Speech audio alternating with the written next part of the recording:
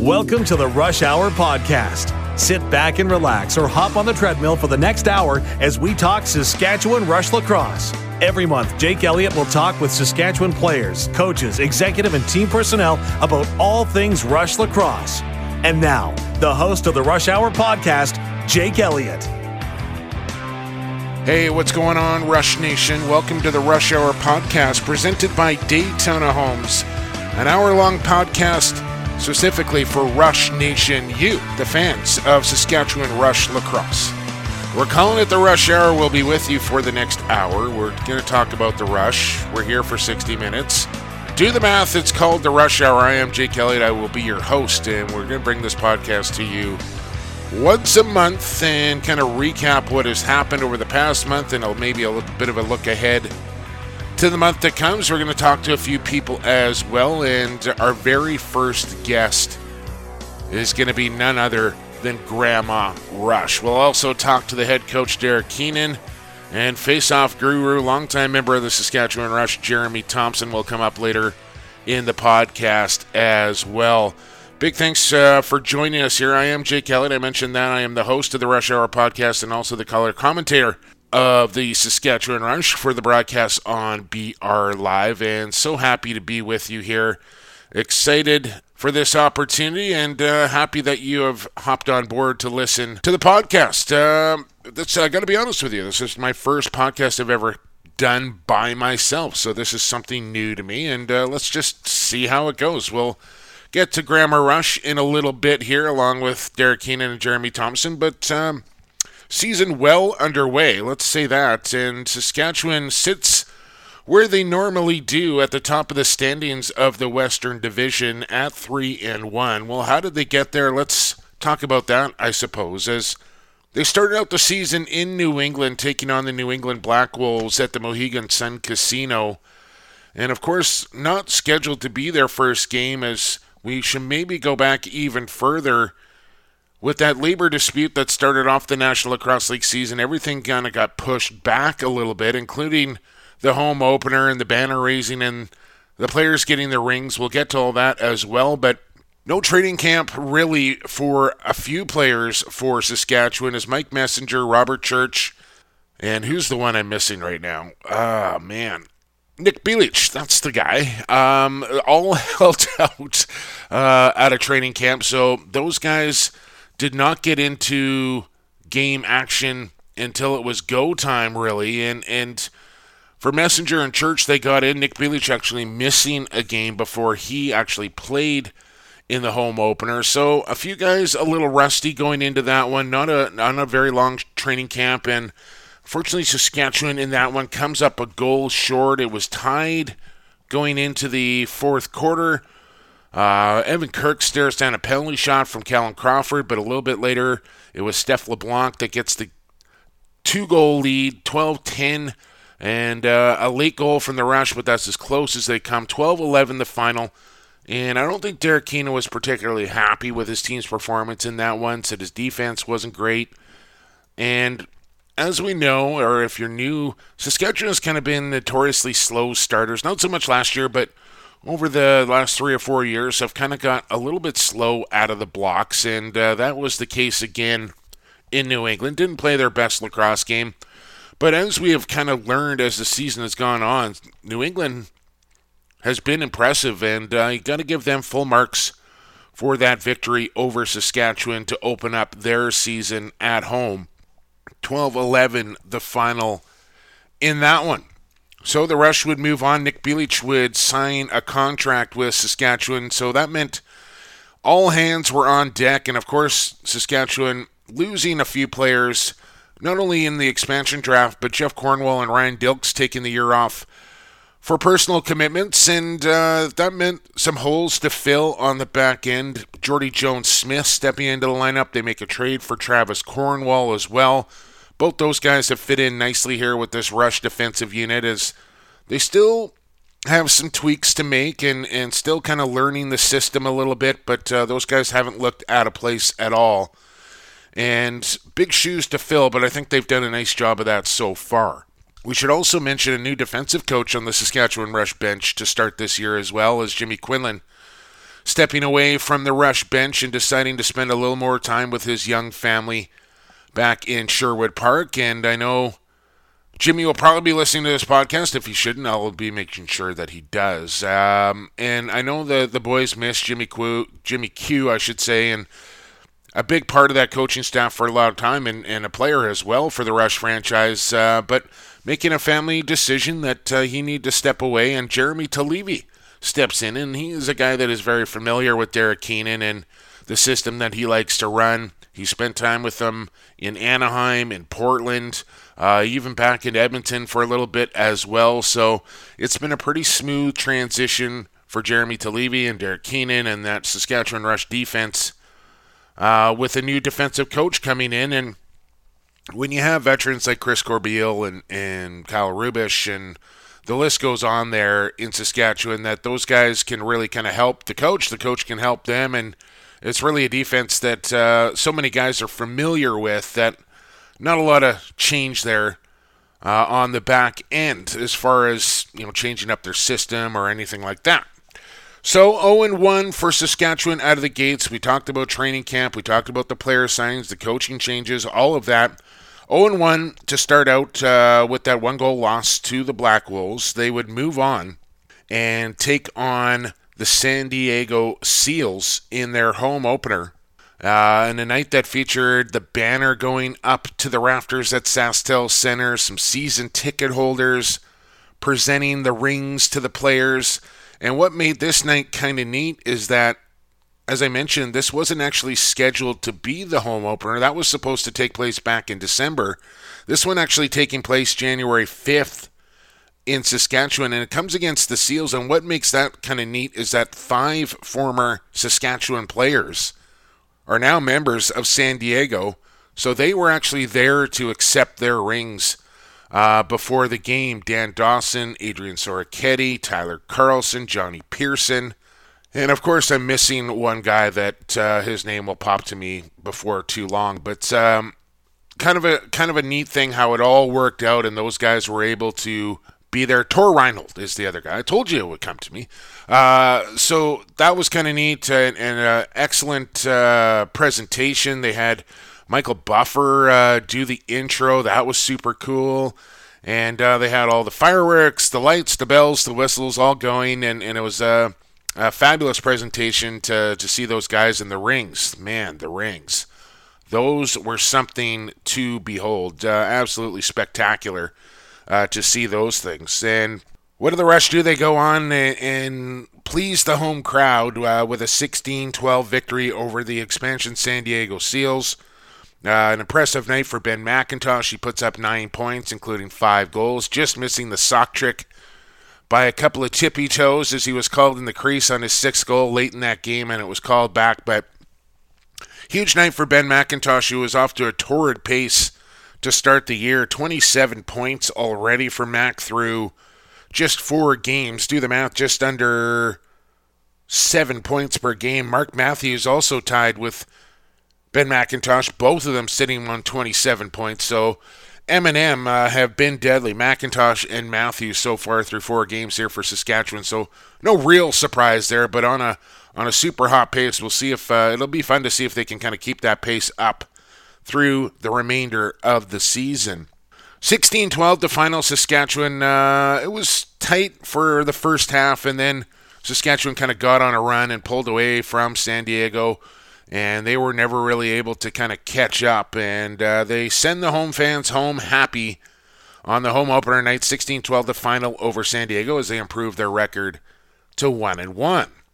Next up was a home game and the newly branded Vancouver Warriors, a team that they had great success against last season, going 3-0, and that streak continued. 14-10 the win for the Rush over Vancouver.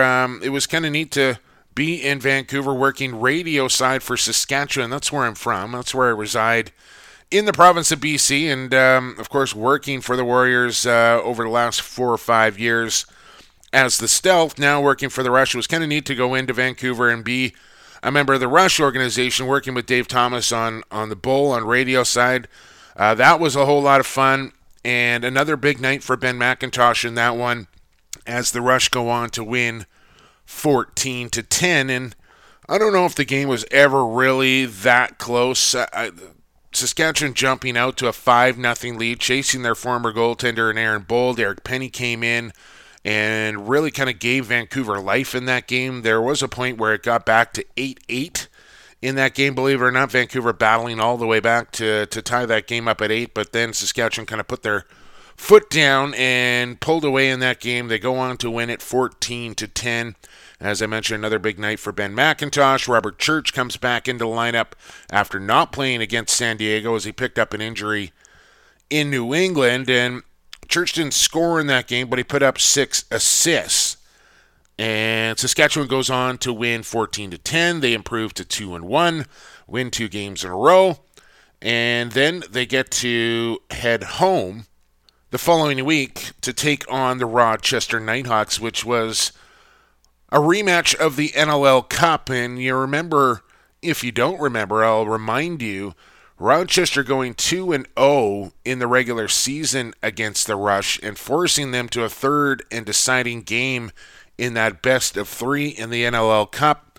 Saskatchewan goes on to win Game 3. They hoist the championship trophy. So this is a bit of a rematch. Rochester coming in, losing 2 in a row, and kind of searching for their identity a little bit, I would say, for the Nighthawks, and probably still searching for their identity. Is the Rush not particularly potent on the offensive end, but man, were they ever stout on the defensive end. 12-7 the final, Saskatchewan in that one. Evan Kirk was sensational. The game was 6-5 at halftime for Saskatchewan. They go on to win 12-7. They only allow 2 goals in that second half. They only allowed 1 goal 5-on-5 against the Nighthawks, which is just incredible. So 6 special teams goals there for the Nighthawks, but they can only muster 7 against Saskatchewan in a game that Derek Keenan said he was probably the most happy he's been. And Tremor never really shows a whole lot of emotion, and we'll talk to him about this, but he said he was probably as happy as he's been all season for sure with their defensive performance. And Evan Kirk didn't have to make a ton of stops in this game, but the ones that he did make, some of them were absolutely sensational. As Evan Kirk, top of the standings as far as goaltending stats go, a goals against of an even 10.0 after 4 games, and a save percentage of just under 800 at 796. And for me, Evan Kirk has really been a nice start to his season here, and a guy that I think is going to get some consideration come September at the World Championships for Team Canada. I think you really have to put Evan Kirk in the conversation on when you're picking the goaltenders for Team Canada, because he's been that solid, and of course coming off another Mann Cup victory in the summertime as well. So to recap once again, a 12-11 loss to start the year to New England. Then they beat San Diego 16-12. They beat Vancouver 14-10. They beat Rochester 12-7. And they get out to a 3-1 start. They're at the top of the standings. San Diego actually with one more win than them, as they went 2-0 last weekend. 4-2 for the Seals, but because Saskatchewan has a better winning percentage, they find themselves at the top of the standings. So that's kind of the season to this point, and we'll take a look at the season to come. We're going to crank this out once a month, so we'll recap some games, we'll preview some games, and in between, we will talk to some guests. And speaking of guests, why don't we get to our very first one? I put out a bit of a poll on Twitter, I guess you could say, on who the fans wanted to hear from on the very first ever Rush Hour podcast. And it was a resounding vote, a clear victor for one Grandma Rush. And I can't wait to have this conversation with Grandma Rush. We'll do that on the other side of this short break. Stick around. You got it here on the Rush Hour podcast. We're back after this.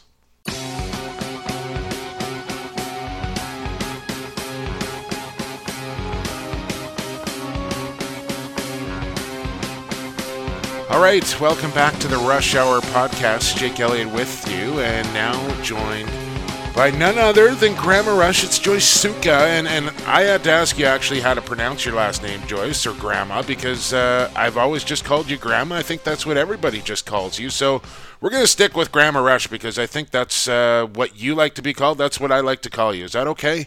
Exactly.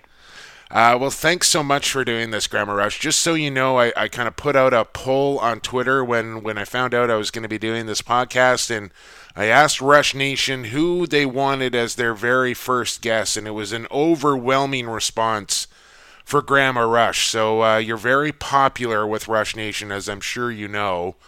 And so why don't we start, how did you become Grandma Rush? That is the most famous question I have asked all the time. It's a short story made long.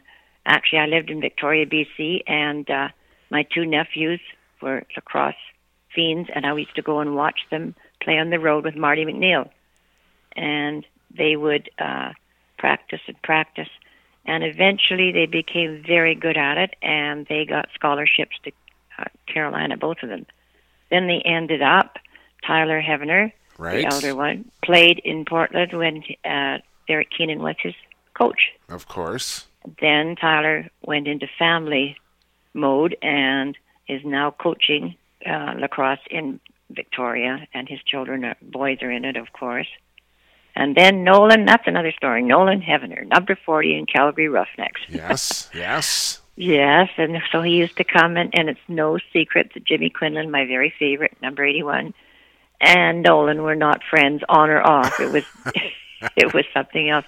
And I believe I gave you the information. Sportsnet had an interview with me and a picture, and that was one of the questions they asked. And they said, well, what happens when Calgary comes and your nephew's playing on that team? And I said, absolutely doesn't make any difference. Rush all the way. So, yeah, because they say blood is thicker than water. No, it isn't. So, Rush is thicker than water. That's right. So yeah, and my son-in-law in Victoria at that time said there's going to be a lacrosse game. They're going to open up. Do you want to go? I said absolutely. So I went, and like most people, the first time I looked at it, I said, what are they doing? First they run off, then they run back on, then they run off. So finally I got so enthused with it that it was just my hobby, my life. I just loved the Rush games. So you go from Victoria, you end up in Edmonton, you discover the Rush. Jimmy Quinlan becomes your favorite player. What was it about Jimmy Q that you like so much? Oh, can I say his fiery way of playing? Sure. Because even as a coach, you noticed he could get all fired up. Yes. And in a good way. That's very true. I actually coached Jimmy Quinlan way back when he was in junior lacrosse, when he came out from Alberta to play with the New Westminster Junior Salmon Bellies, and he was like that. He was like that as a 19 and a 20-year-old as well. So he's always kind of had that fire, and I'm sure the boys miss him on the bench this year. Is that kind of what you like about lacrosse? Is kind of that fierce competitiveness? And the physical style of play, or what is the game of lacrosse? What attracts you to it? The players, and each one is an individual, as you know. Some are more physical, some are more making plays. It's just the whole thing, the whole game is, I don't know, I can't believe anybody would go and watch a game and not be hooked.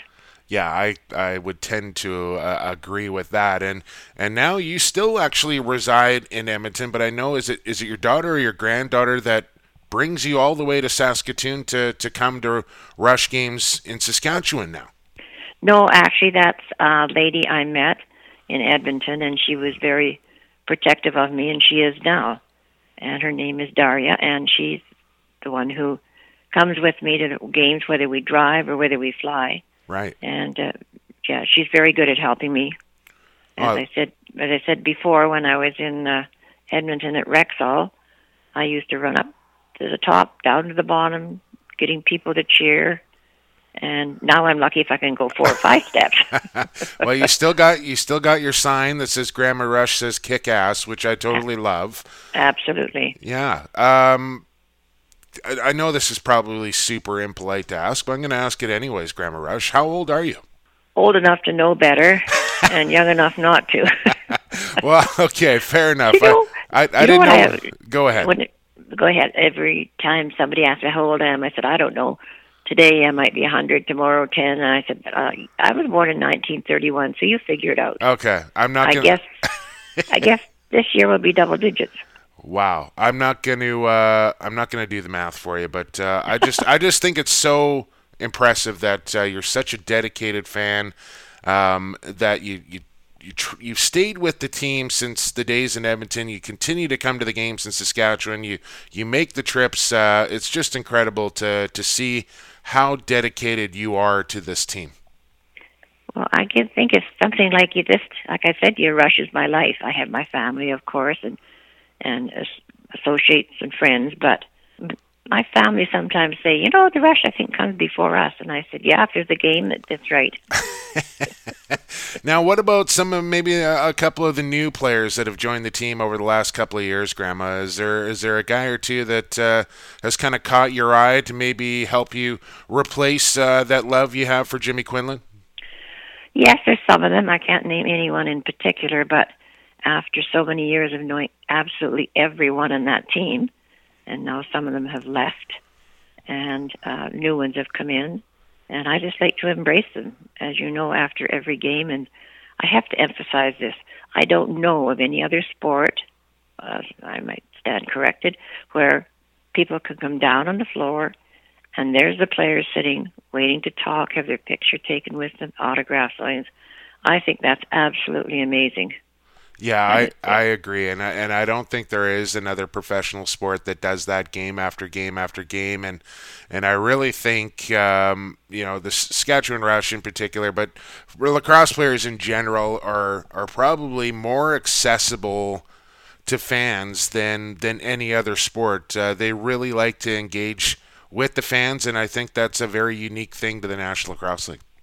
I agree with you 100%, and as I told Sportsnet, and when I go down on the floor, I don't want to interrupt the line of people trying to get things signed, so I just quietly go behind each chair and get a hug, and by the time I'm finished, I smell as good as they did.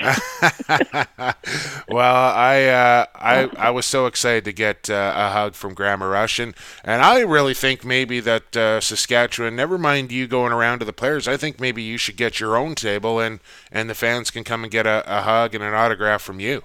So several people have mentioned it, and I said, no, it's the same as an opportunity to go in the suites. I appreciate all this, but I still like to, I'm a people person. I like to wander around and talk to them.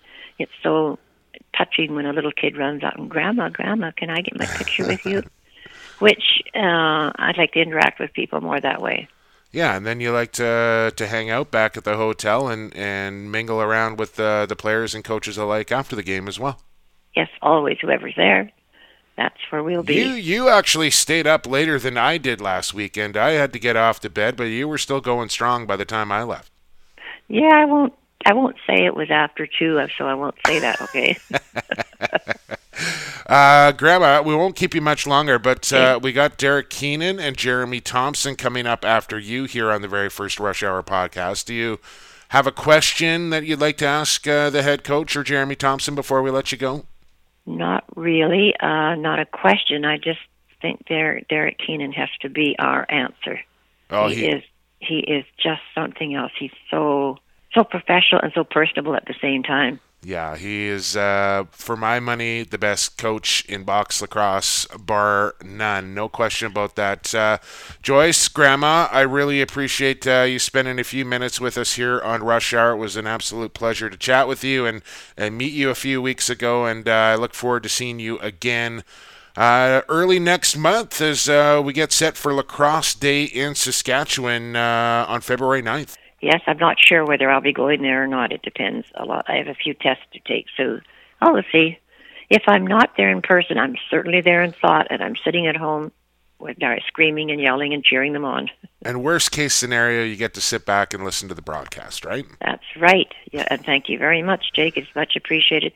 Anytime I can relate how much the Rush means to me, I take the opportunity. Well, it was my pleasure to have you on, and I know Rush Nation will appreciate it as well. I hope I see you on the 9th, Grandma, and if I don't, we'll catch up very soon. Thanks for doing this, and we'll talk soon. Thank you. Take care. All right, you too. Grandma Rush, everybody. That was awesome having Grandma Rush on the podcast. We're going to take a quick break, and then we'll be back with the head coach and general manager of the Saskatchewan Rush. Derek Keenan joins us next. Stick around.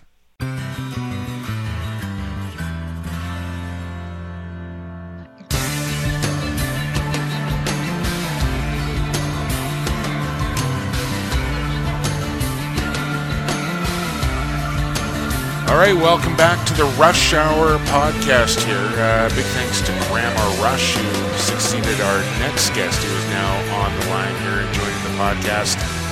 And the head coach and general manager of the Saskatchewan Rush, one Derek Keenan. Jammer, thanks for doing this, man.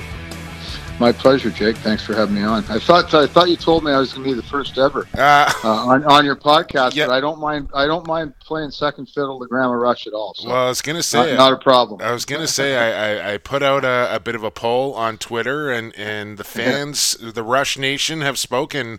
Derek, they wanted Grandma Rush first, so rightfully so. Yeah, rightfully so. That's good. They're the ones that pay my bills, so I got to listen to the fans. Yeah, absolutely. Yeah, so let's talk about Derek Keenan a little bit. We'll get into the Rush and what's happened this season a little bit, but I know you're a guy that likes to. You're 58 years old. I'm gonna just tell people that because you just told me that.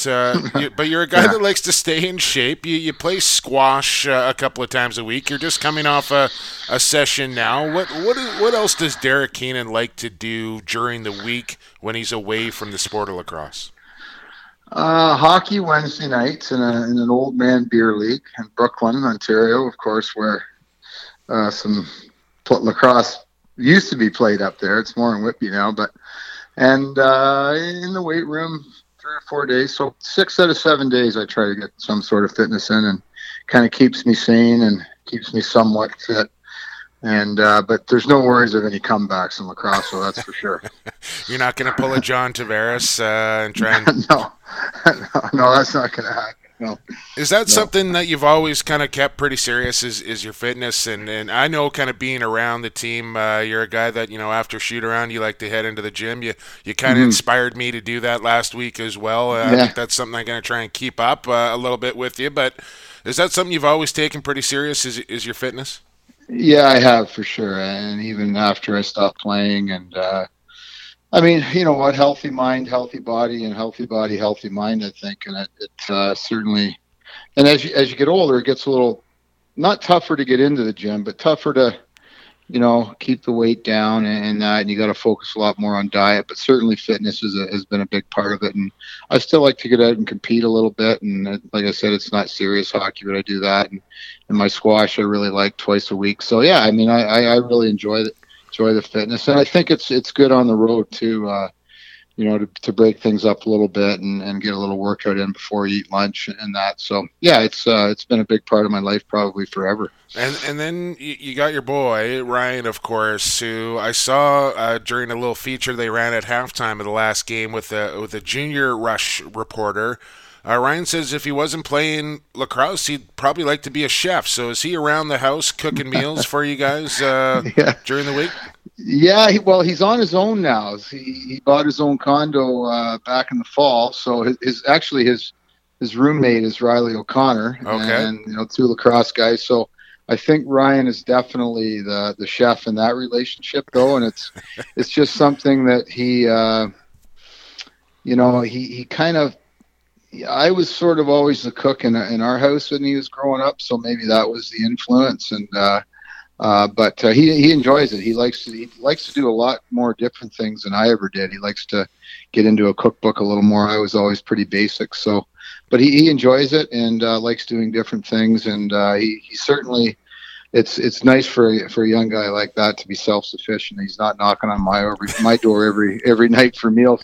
Although Sundays when we get home from a road trip, he certainly likes the roast beef dinner. But, that's the go-to. He's pretty self-sufficient for sure. Yeah, he says he makes a mean chicken parm. As we speak with Derek Keenan here of the Saskatchewan Rush. Now, of course, Derek, you lost your wife tragically a few years ago, but I heard on the bus you're now newly engaged. You got yourself a new fiance, which is great to hear. I'm super pleased to hear that. Yeah, thank you. Appreciate that. Yeah, Thanks. maybe let the fans know you got a date set. When can we expect the nuptials to take place?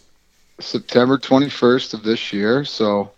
Looking forward to that. I've been very, very fortunate. You know, it was obviously a very difficult time in my life and in our lives as a family. And not everybody gets a second chance. And I've been very fortunate to meet a really nice lady, and things have worked out well. And yeah, so I'm going to take the plunge, and I'm very happy with that, and into my future. So, like I said, you don't think about those things when you go through what we went through, but. It's, I've been very, very lucky. And, I mean, speaking to that, Derek, like, how important was the Rush and the boys and the organization through that time?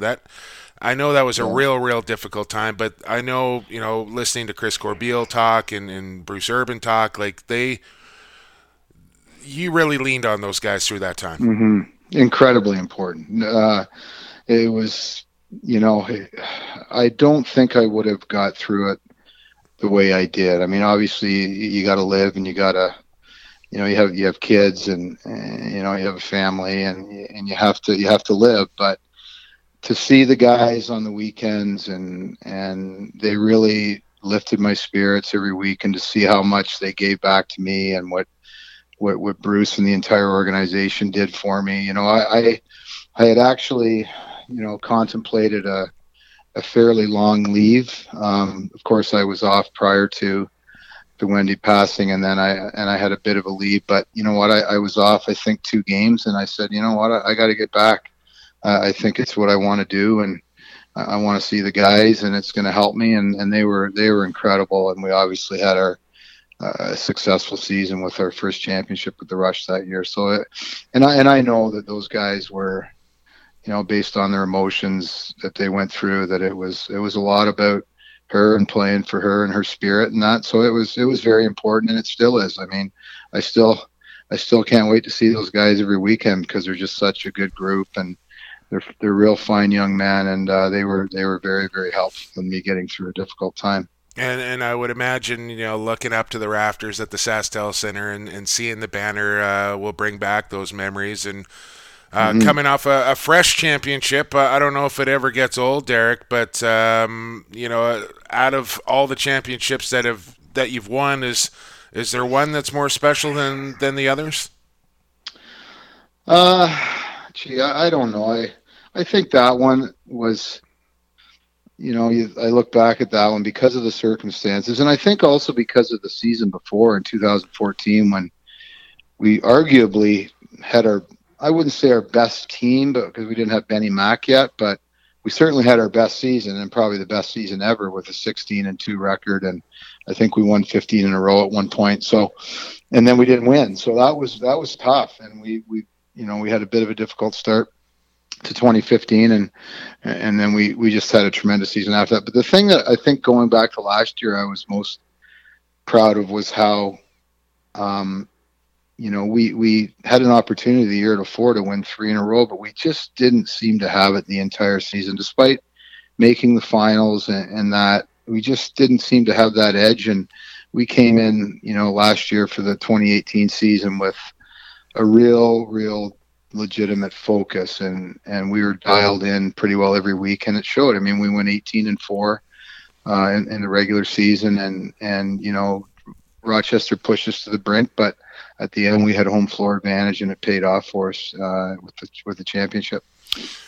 What do you think the focus is this year? Do you think losing gets you hungrier, or do you think you get that taste of the ring and the banner and the championship, and that makes you even hungrier for more? I think it makes you hungry. I mean, again, lesson learned, I think, from a couple of years ago. But I mean, our leadership is so strong in our room that Chris and the guys really keep things real, keep the guys dialed in on each week on the task at hand. And And the one thing going into this season was we knew we were going to have our offense back intact. But I'm still a firm believer that you can't outscore teams every week. So we needed to bring in new bodies, new people to our system, new people to one another, which can be difficult in terms of communication and sort of knowing each other's tendencies. And now I can start to see that come to fruition. The work that they put in, their attention to detail in video sessions and scouting reports and into our system itself. And I can really start seeing the results. I was just so happy with our win on Saturday against Rochester because it was a defensive win. I mean, yeah, we got 12. I'd much prefer the 12-7 win than the 16-12 win. I just kind of always been that kind of coach focused on defense, and we've been very fortunate to have the talent to do that over the years too. But as I said, this year's been a little bit different, implementing new guys, into a system and with each other, and lost some really key guys last year, like in Sarketti and Cornwall and Dilk. So you talk about those three guys; they're pretty key losses, and we've managed to over time start to overcome that and become a pretty good defensive group again. With a long way to go, though. I mean, I still look at every week opportunity for improvement, and we're going to have to be real good this weekend going into Georgia. Yeah, and the deal is, like, when you only put up 12, then you get a chance to go at Bubs a little bit for not putting up enough goals, yeah. which you normally don't get to do very often. No, usually no. He's pretty good. He's and it's different guys each night. It's a different part of our game. I mean, in Vancouver 2 weeks ago was our 5-on-5 game that was really good, and last week our power play was good, and we got some transition goals. So, it's sort of a different, seems to be a different player or a different part of our game every week, and it's nice to hopefully have a complete game like that. But again, though, like I just don't think it's possible to think you're going to outscore people every week. Every once in a while, you have to come up with a defensive shutdown game, and it would be sure nice to do that again this weekend against Georgia, but that's going to be a big challenge. Speaking with the head coach, Derek Keenan, here on the Rush Hour podcast, and it's funny you mentioned how happy you were after that game, because I was talking with the in-game host, Daniela Ponticelli, and she was saying, like, the clip of you saying how happy you were, and for people that don't know you outside of the game, they see Derek Keenan, who always kind of looks very serious and stoic, and you have a pretty dry sense of humor, but you're a very funny guy. But she was like, he said he was so happy, but yet he didn't look happy and he didn't sound so I thought that was kind of apropos that she's like, I'm keeping that clip because he said he was so happy, but it looked like his dog just died, and I said, well, that's kind of Derek Keenan in a nutshell there.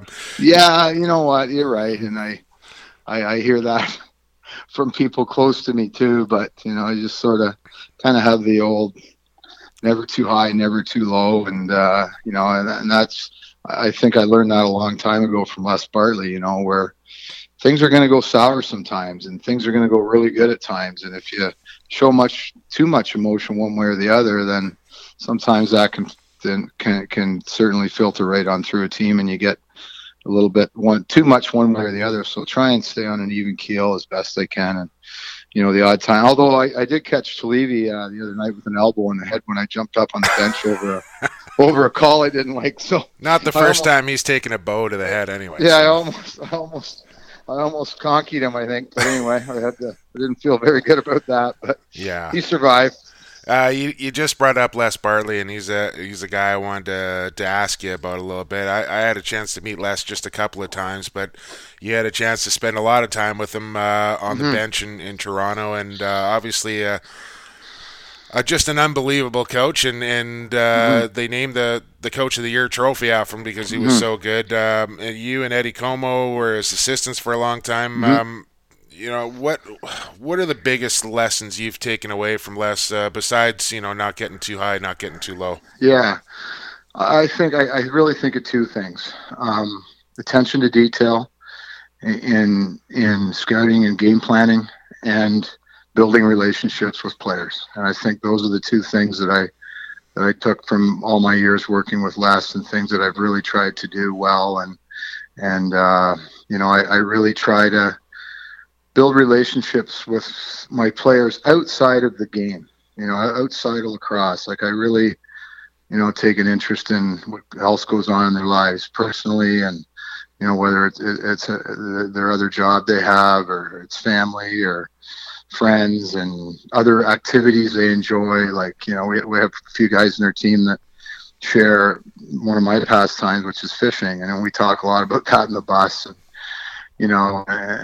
so yeah, I mean, those are really the two things that I think I took most from those lessons. Are you a believer in more than, you got to treat everybody kind of the same, including your star players or your 21st guy on the roster? Or are you kind of from the school that, these are all kind of different human beings with different personalities, and you gotta find the right buttons to push with each individual guy?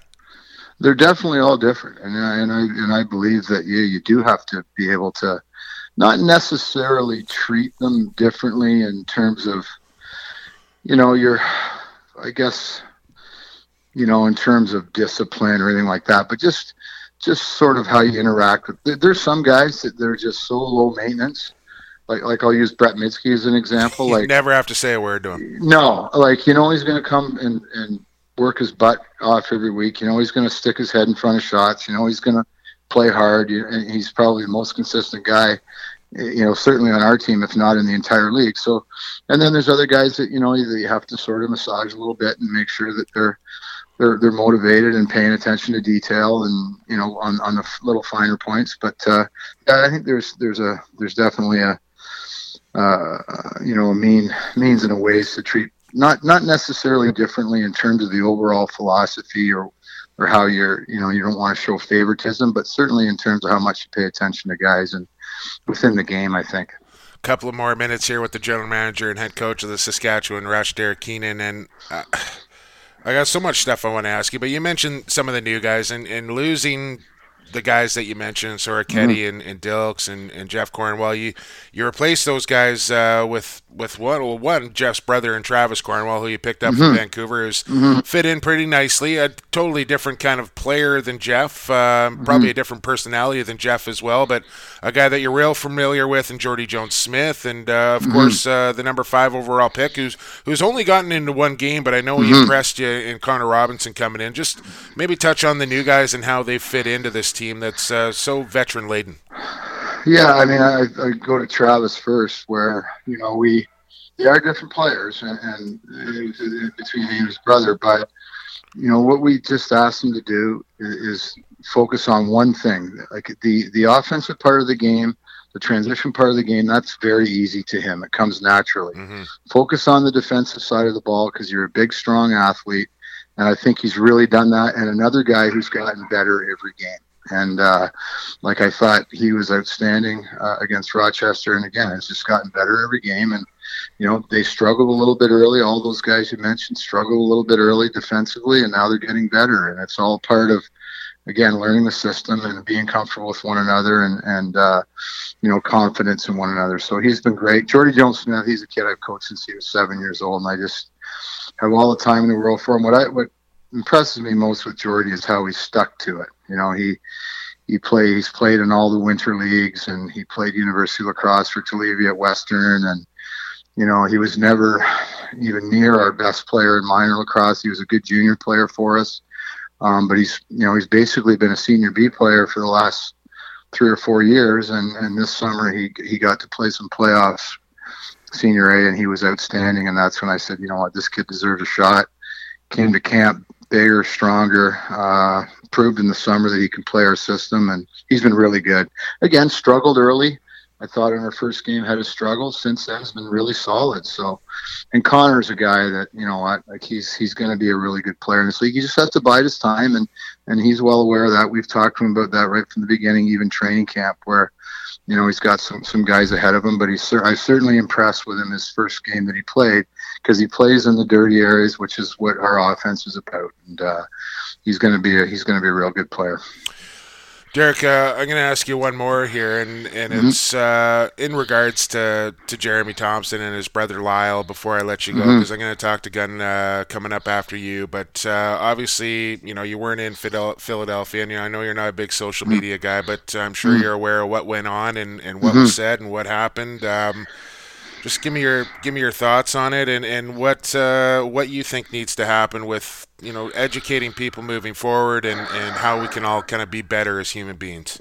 Yeah, I think you said it. I mean, the education part, and I can say this, that having Jeremy on I think I've always had a side of me that appreciates the history of our game, mainly because I grew up in the Durham region, and the Oshawa Green Gaels were my team, and Gaylord Palace was my favorite player, who I came to know personally later on in life, and learned a lot from him. And I've learned a ton from Jeremy Thompson on our game, and I learned a lot during the World Championships in Onondaga in 2015. So I think it's education, and I think, and I'll tell you, the Thompson brothers, they are more than willing to be those spokespeople, and I know that Jeremy certainly has been in the community in Saskatchewan, and continues to be. So, I mean, it's no coincidence that when our players are introduced, I think we have some what you would consider star players, but Jeremy Thompson gets the loudest cheer every game, and there's a reason for that, because he is out there spreading the word and educating people on the traditions of the game, and his family and what it means to them. So I think that's the most important part, is to try and educate. Yeah, and I honestly, at the end of the day, I try and learn as much as I find it completely fascinating in some of their rituals and cultures and the history of the sport. I just think it blows my mind the more I learn about it. It's so cool. So I'll look forward to talking to Jared. I appreciate your time and this conversation, Derek. I hope we can do it again. I'm not going to see you for a couple of weeks, as you're going to head out on the road down to Georgia, and then proverbial home game, I guess, for you in Toronto before heading back to SaskTel on February 9th. So we'll catch up then, and thanks for doing this. Thanks, all right. Okay, take care, man. Take care. Derek Keenan, the general manager and head coach of the Saskatchewan Rush. That was a great conversation there, and we're about to have another one with one Jeremy Thompson after this quick break. You got it here on the Rush Hour podcast. We're back after this.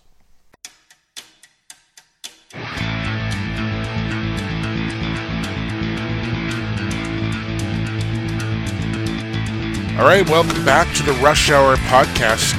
Big thanks to Jammer, Derek Keenan. That was a great conversation with him, and we're about to have another great conversation as Jeremy Thompson now joins us on the podcast. Jer, thanks for doing this, man. Yeah, no problem. I appreciate the time, and definitely for choosing me. Yeah, no problem. My pleasure. I know you're on Six Nations right now. You're trying to get your three girls settled down. How's the family doing? And that's got to keep you pretty busy during the week when you're away from Saskatchewan.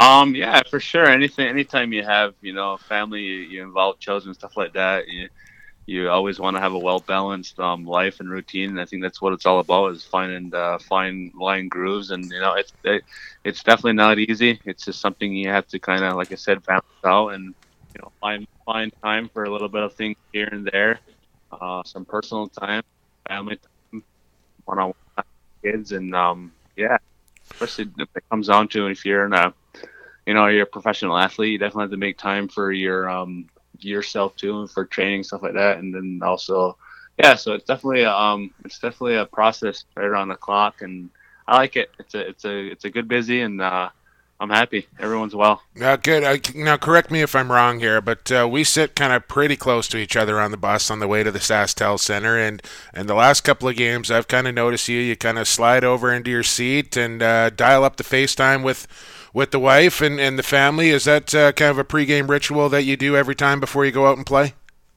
I always like to kind of touch back base, with my with the kids anyways, and for sure it's always something that routine for myself to kind of connect and kind of just focus in myself, and some reminders too as well, just to kind of put me in a good place, and to have some good reminders before the game, just some good vibes. But it's definitely something that's always been a routine for me to kind of check back with loved ones, because it is it's tough when you have little ones back home and you're away. It's definitely it's a hard process in the beginning, but like you said, you get used to it, as you become comfortable with it. And like I just enjoy the process, enjoy my moments I get as a professional athlete, and having to come home to a family is definitely something that's an unforgettable and appreciative thing that I'm so thankful for to have in my life. And so it's always position myself good spot. If I was first one on the bus, not first one on the bus, but I always like to go to the front of the bus.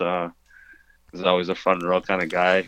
Yeah, I find it really interesting that in Saskatchewan, the vets they're the guys that sit up front, and the rookies are the ones that kind of sit in the back. It's kind of different than what I've seen with other teams. And I know your brother Lyle, who we're gonna talk about here in a second.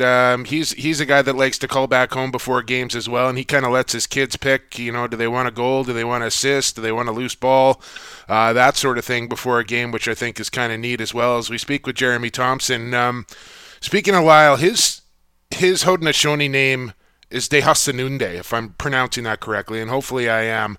I know the boys around the team like to call you Gunnet, and I don't know if you can tell me what that means or why they call you that, but if you can't, no problem. But if you can, I'd love to know just why, where, and how they came up with the nickname Gunnet. First and foremost, I'll answer your first question. So yes, Lyle's Native American name, his given name is Dehasanunde, and it means they're flying over us. And mine is Gayakwa Gaihit, my traditional given name, which means the sun is leaning. But sorry, say that again for me, Jared. Because say it slower for me one time, and then tell me what it means one more time, because I am absolutely fascinated by this. So, anyways, my Native American given name is Gayakwa Gaihit. Gayakwa Gaihit, and it means the sun is leaning, like it's going down. Okay. And to go on to your second question, why everyone calls me Gun, and yeah, I'm not gonna. It's not something you can answer.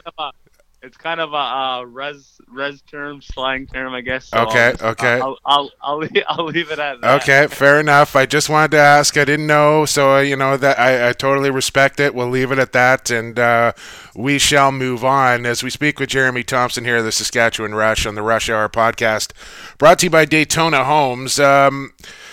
Why don't we get this out of the way? Because I don't want to say get it out of the way, because it's an important conversation, Jeremy. And obviously I don't know how much time you've had a chance to spend with Lyle or talk to Lyle since it happened in Philadelphia. And we both kind of know what's happened since then with Shawnee Hill losing his job and the league taking action. And really a mandate coming in from Philadelphia and the National Lacrosse League to better educate people on the traditions, the culture of the First Nations, the Indigenous, and how to better educate people on how to be a little more informed and I guess sensitive to the history of the game and your roots. We had a chance to talk a little bit about it last week, Jared, but is that the biggest thing that you would like to see happen, is just for people to get educated?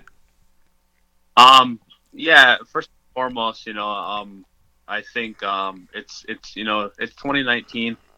I think there's no room for that kind of language or actions, anything like that.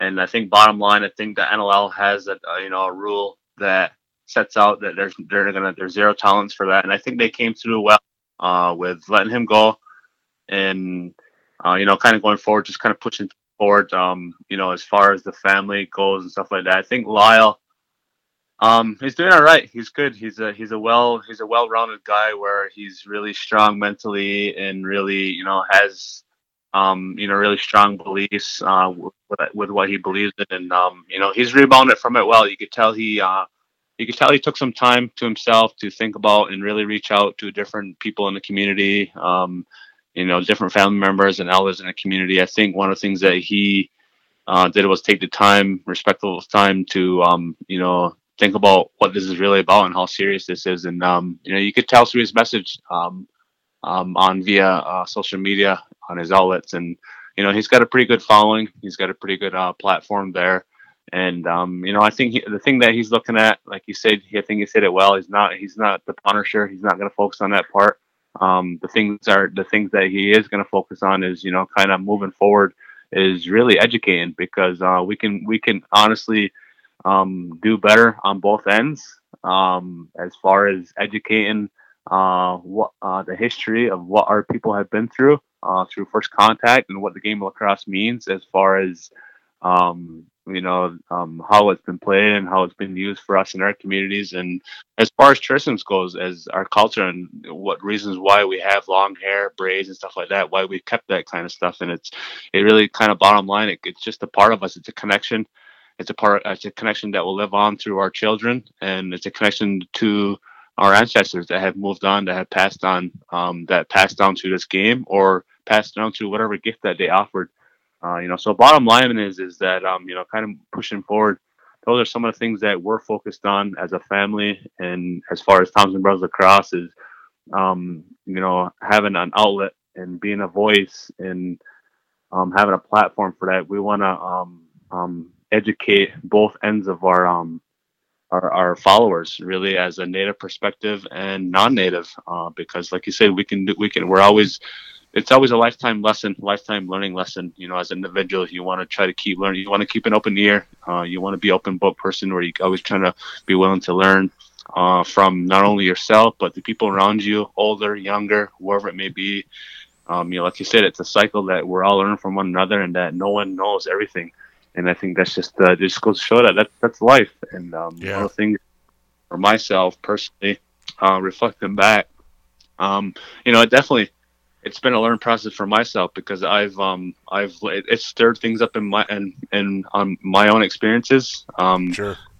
My first couple of years in the league, I got my hair pulled on the floor, and now I know what that means. I know what that meant, and what that person, why his actions were done by that. And, I understand a little bit more because of what went through with Lyle, and I'm as life goes on for me, I'm educating myself on the whole issue too. Like I said, I was always the type of guy where I'd just kind of like let it go, like, I'm gonna get over it, I'm gonna sweep it underneath the rug. But I think it's a day and age now where we're First Nations people. We have our culture, music, language, and culture, and we're our own people. We have a way of life that we want to get across, and that and really it's just a life that really gives back to the natural world of existence that we survive ourselves off of. Yeah. And sorry, really, sorry, Jared. Yeah, continue on. Sorry, I didn't mean to interrupt you there. I just like it gives me like you're actually giving me chills right now, kind of listening to how important this is to you, and I really apologize for cutting you off. Like I know, speaking to your elders and taking the time for Lyle to get feedback from them on how he should approach this. And you just kind of mentioned you were a guy that would sweep it under the rug and let it kind of fall off your back. And now you're kind of saying, like, enough of that. Like, that's not going to help the situation. I need to make people understand why it's not okay. And you learn that from your elders. And now the work that you do. And for fans that don't know, like, you go across the entire province of Saskatchewan and go onto the reservations and teach kids lacrosse, and probably not only lacrosse but other things on how to make your way in the world. What is the lesson that you try to deliver to those kids? Well, I think first and foremost, my message, and that is one of the things, my background history behind that is that, and I learned this from my parents, is that the best thing that you can do, the best thing you can give a child is your time, or anybody really, that's the best thing you can give them, because it can't be taken away, because it's eye to eye. You're hearing that person, it's face to face, and there's no other way to communicate life than be one-on-one, or communicate with a person, in that way. And, so for me as an individual, kind of youngster growing up, and my parents giving that to me, my dad gave me, endless amount of time, in the backyard, on and off the field, training wise, and same thing with my mother too. So we did everything together. So what that taught me now, kind of going forward, was that, having an opportunity and having a platform in the game of lacrosse, I only want to give my time back to, really kind of bringing a specialty out of the kids, because like I said, everyone's different. It just goes to show, throughout life, everyone has a different specialty, and it just kind of for me, it just came out. It just brought its life out on its own just by hearing the story of lacrosse, how it was brought, but how this game of lacrosse was brought here on Earth from, the animals, the animal story. Each one of those different animals brought a different perspective. Like the bear, it's big and strong. It's good with his hands. The deer, it's quick on his feet. Turtle, could withstand hard blows. So as you could see right from the beginning, the essence of how this game was created, it was shown that you all don't have to be the same. Everyone's going to bring a different unique to the game. It just goes to show, throughout my lifetime, I've just seen that, on a lacrosse field, sometimes you just can't do stuff that other people can do. You wonder how they do it, how they throw that backhand, or how they throw that shot, or how they ran up the floor, whatever it is that they're good at. It just comes natural. And for me, those are some of the things that I do. I try to bring that out when I go do camps, when I travel throughout the, North America, Canada, wherever it is. I'm teaching them, I'm telling them that story, and I'm trying to bring whatever it is that you're special at. You have to find that and know that, through hard work, through obstacles in your lifetime, know that it's not going to be easy. You're going to have to overcome these obstacles, that nothing's going to be perfect. And it just goes to show, for me, to put that message out there, and to, for an individual to know that, because, like I said, we're all different in different ways, and we all bring out a specialty within ourselves, and it's up to you as individuals to find that and to work at that. So yeah, absolutely, man. I think that's super cool. As we speak with Jeremy Thompson, how I think lacrosse is almost really unique in that way, where a guy like Sean Evans can succeed, and then a guy like Mark Matthews can succeed. They're both offensive players, but completely different body types and different types of players, but both at the top of the list as far as talent goes. Right. And you can relate that and translate that to your spirit animals. A couple more questions on this topic here, Jeremy. Saskatchewan and the SaskTel Center, one of the only, I think Georgia, the only other arena that flies the Six Nations flag permanently inside the arena. I've been kind of lobbying that they start to play the Haudenosaunee Honor Song before each National Lacrosse League game as well. Is that something you would like to see happen? Yeah, Jake, to be honest, when I seen your tweet about that, a few weeks back, and when all this kind of started, and it kind of gave me goosebumps. It gave me an excitement. It gave me hope. It gave me a sense of pride, and it just gave me a certain vibe for myself to kind of push for that. I got excited a little bit, so I've been talking about it slowly to some of my family members, and just kind of bringing it up slowly. And I think it's something that honestly isn't that bad of an idea. I think it, for me, being, from the Haudenosaunee, Confederacy, the only time we get to hear that song is really every 4 years, and that's at the World Games. And it really brings a special uniqueness of energy to us, because of I just feel like all those ancestors that have passed on playing the game, the people that weren't able to play, that had ideas and ambitions on wanting to play and couldn't play. I just feel like when that song comes on, that those are some of the things that come up for me, and it's just like you can feel the special energy in that. And even even though that hasn't been played, I can tell you this: every time, any anthem, any game that I played on, those are some of the things that I think about. I give thanks for that special moment. I give thanks to the Creator.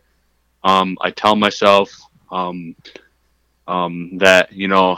I tell me how much I love my family, and go through different spots. I hope everyone has a good, safe game.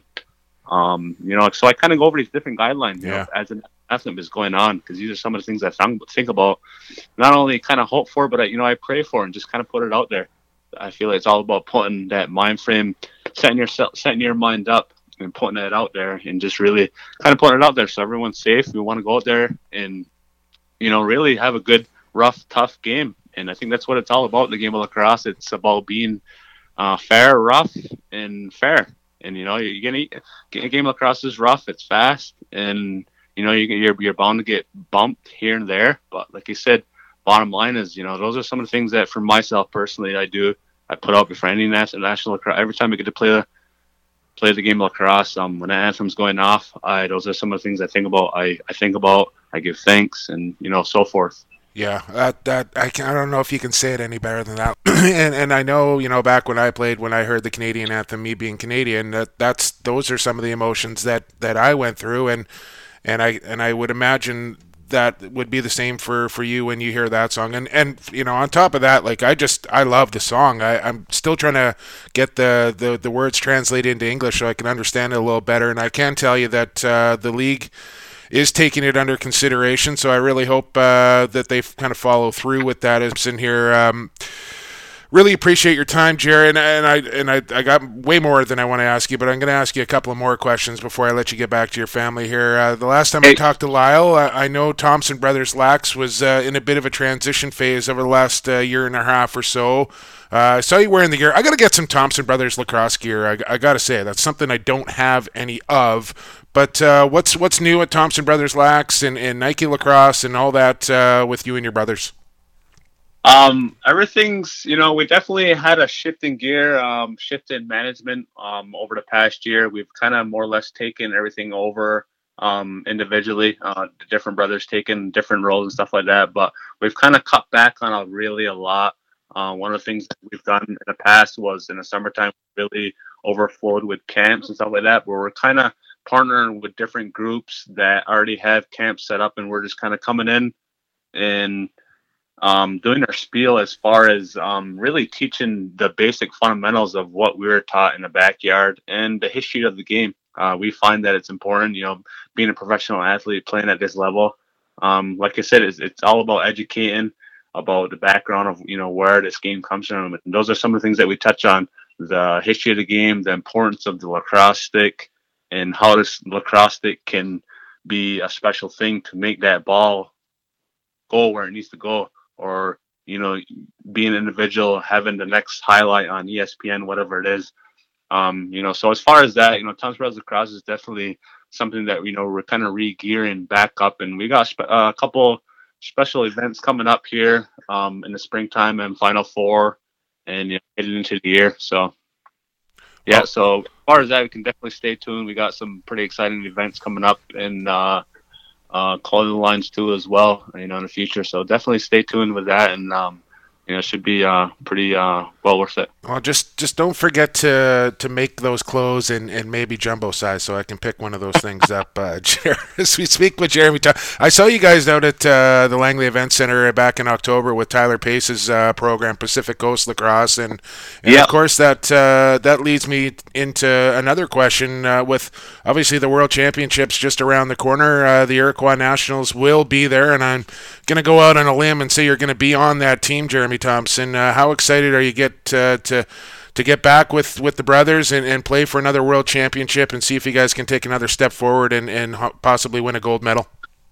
Well, I definitely, thinking about the World Games coming up, I've been excited about it just as soon as the World Games got done in Israel, just because, for myself personally, I personally like the indoor game a little bit better, box lacrosse. So for me, we've actually had a couple opportunities this past fall to get together as a team, tryouts and so forth. And it was really a pretty good showing. We had about, 30 to 40 people come on out and try out. And like you said, the process hasn't been finalized yet, but it's definitely been a awesome opportunity to, get together and, really kind of take pride in that, because anytime we come together as Iroquois Nationals, it's something that we take pride in, and, trying to put together the best team that we can. And like we said, we've been inching forth, each year. We're getting better and better because of, the talent that's being put out there on each reserve. We're getting more and more young Native kids out in different communities, popping up here and there that are really recognizing and seeing their specialty and really seeing the opportunities in education, going off to college and really bettering themselves all over in all ends. So it's definitely something that we're excited about. Having it, somewhere here in North America is definitely a treat. We're not going to be too far except for the West Coast. The West Coast is always a beautiful site for me to always kind of come into. And so we're very excited, for myself individually, anytime I get the opportunity to go out there on the floor and, represent myself, my family, and my nation, is that something that's it's an unforgettable moment and something I put full pride in.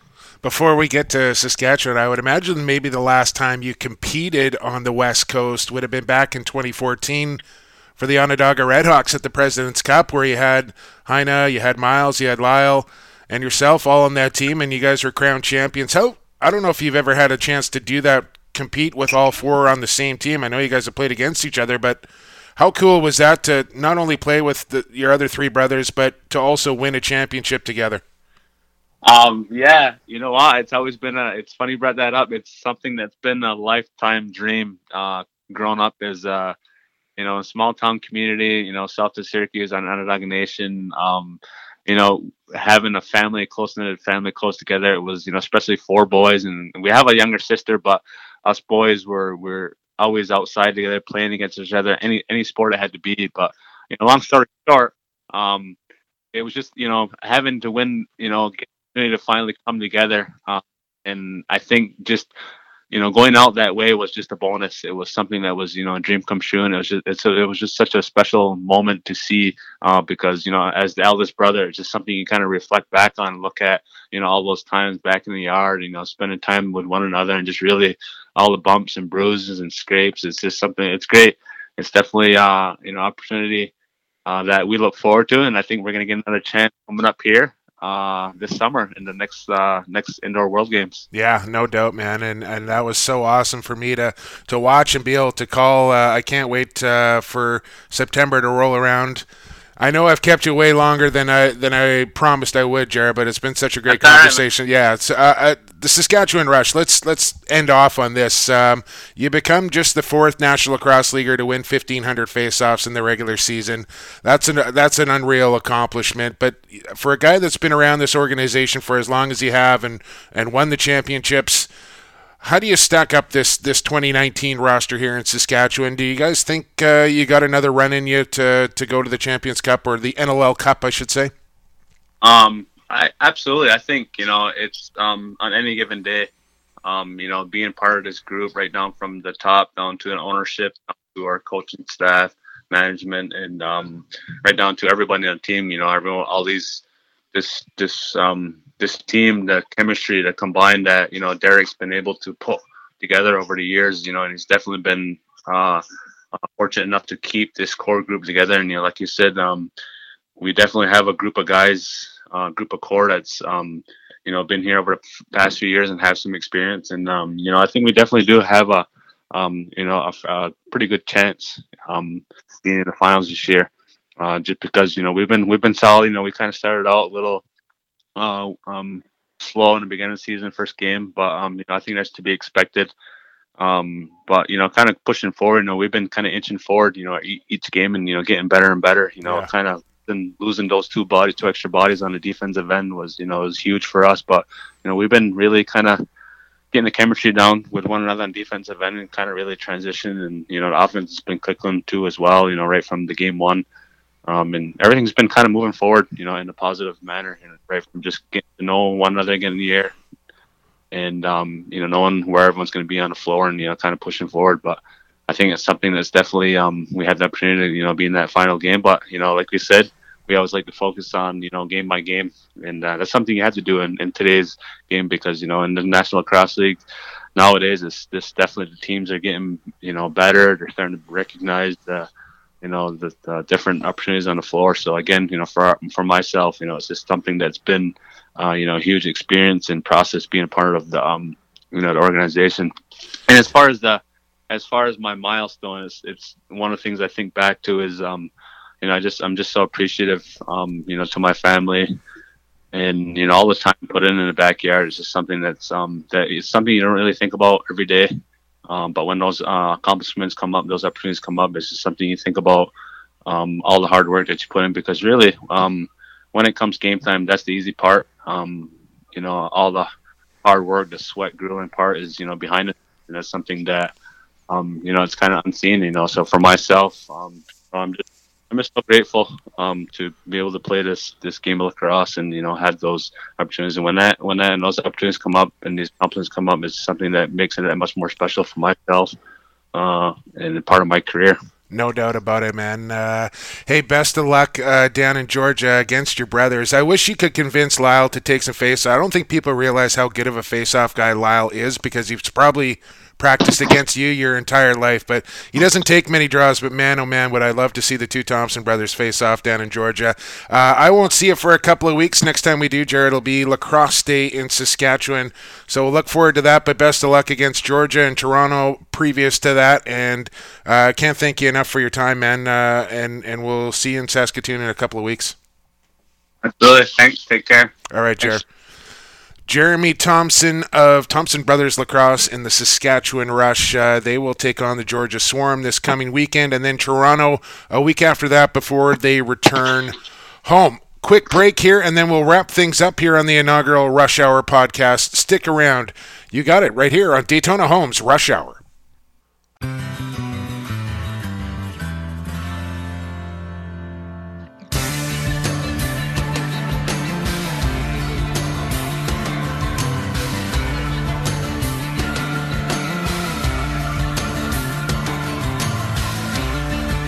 All right, welcome back to Rush Hour. Just about done here on our inaugural episode here of the Rush Hour podcast. Thanks for sticking with me through the first one. Big thanks to Jeremy Thompson and Derek Keenan, and of course Grandma Rush, for coming on the very first Rush Hour podcast here. A quick look ahead to what's on the horizon here for the Saskatchewan Rush. They will play a couple of road games before they head back home to Saskatoon. Down to Georgia for a Sunday game in Gwinnett County to take on the Georgia Swarm, who are coming off of 2 straight losses, and Saskatchewan coming off of 3 straight wins, but a long trip down to Georgia, and always tough for those Western guys to make that long trip down to Atlanta to take on the Swarm, and they're going to be hungry for a victory, so going to be a tough test for Saskatchewan coming this weekend in Georgia. And then a week from this weekend, if you will, they will take on the Toronto Rock, and a number of players from Ontario, including the head coach and his son Ryan, hail from Ontario. Chris Corbeil, Kyle Rubish, a number of Jordan Jones-Smith. I could go on. There are a number of Rush players from Ontario, so that's always a big deal to those guys to be able to play at home and have their friends, their family in the stands to watch them play. And what's not the ACC anymore, the Scotiabank Center, I believe it's called, in Toronto now. And then, so road games in Georgia and Toronto before they head back home. And it'll be Lacrosse Day in Saskatchewan, and they will take on their arch rivals from Toontown. The Calgary Roughnecks will make their first appearance into Saskatchewan. That's always a fun time. Some Roughnecks fans, I'm sure, will make the trip up. I know Rush Hulk, my man, Rush Hulk is organizing their annual bus trip to Calgary, and I'm hearing upwards of 5 buses getting ready to roll to Cowtown for when Saskatchewan goes to Calgary. So if you're interested in joining in on the fun on that, make sure you get in touch with Rush Hulk, and that will be a heck of a time. I'm actually going to be in Calgary for that game as well. Their only trip into Calgary for Saskatchewan this season, which is kind of weird because usually they play like 18 times a year, it seems like. But just the one game in Calgary for Saskatchewan this year. And I'll have to call color side with my man Dave Thomas. By the way, big shout out to my man Dave Thomas, who helped me voice over the intro for this show. I'm not sure it's going to be up or not, as I'm recording this before I actually have that intro, so it's going to seem weird if I'm talking about this and I don't actually have it by the time that we release this podcast, so hopefully I do. But a big thanks to Dave Thomas for doing that, as I know he'll come through for me sooner than later. I mentioned the February 9th game against Calgary will be Lax Day in Saskatchewan, and I look forward to that. I haven't had a chance to be a part of that yet, but I'm looking forward to that for sure. So make sure you get your tickets to Lacrosse Day in Saskatchewan on February 9th. You can find those tickets at Ticketmaster. A couple of housekeeping items before we get you on your way here after the inaugural edition of Rush Hour. Don't forget you can watch all the away games on BR Live. You can listen on 92.9 The Bull with Dave Thomas. I will be there for a couple of games as well. A big welcome to our new Rush sponsors, Mosaic, EPRA, of course, our title sponsor, Daytona Homes, Tourism Saskatchewan, Mindstar Group, Glassmasters, Keystone RV Company, McKetcher LLP, and Crow McKay.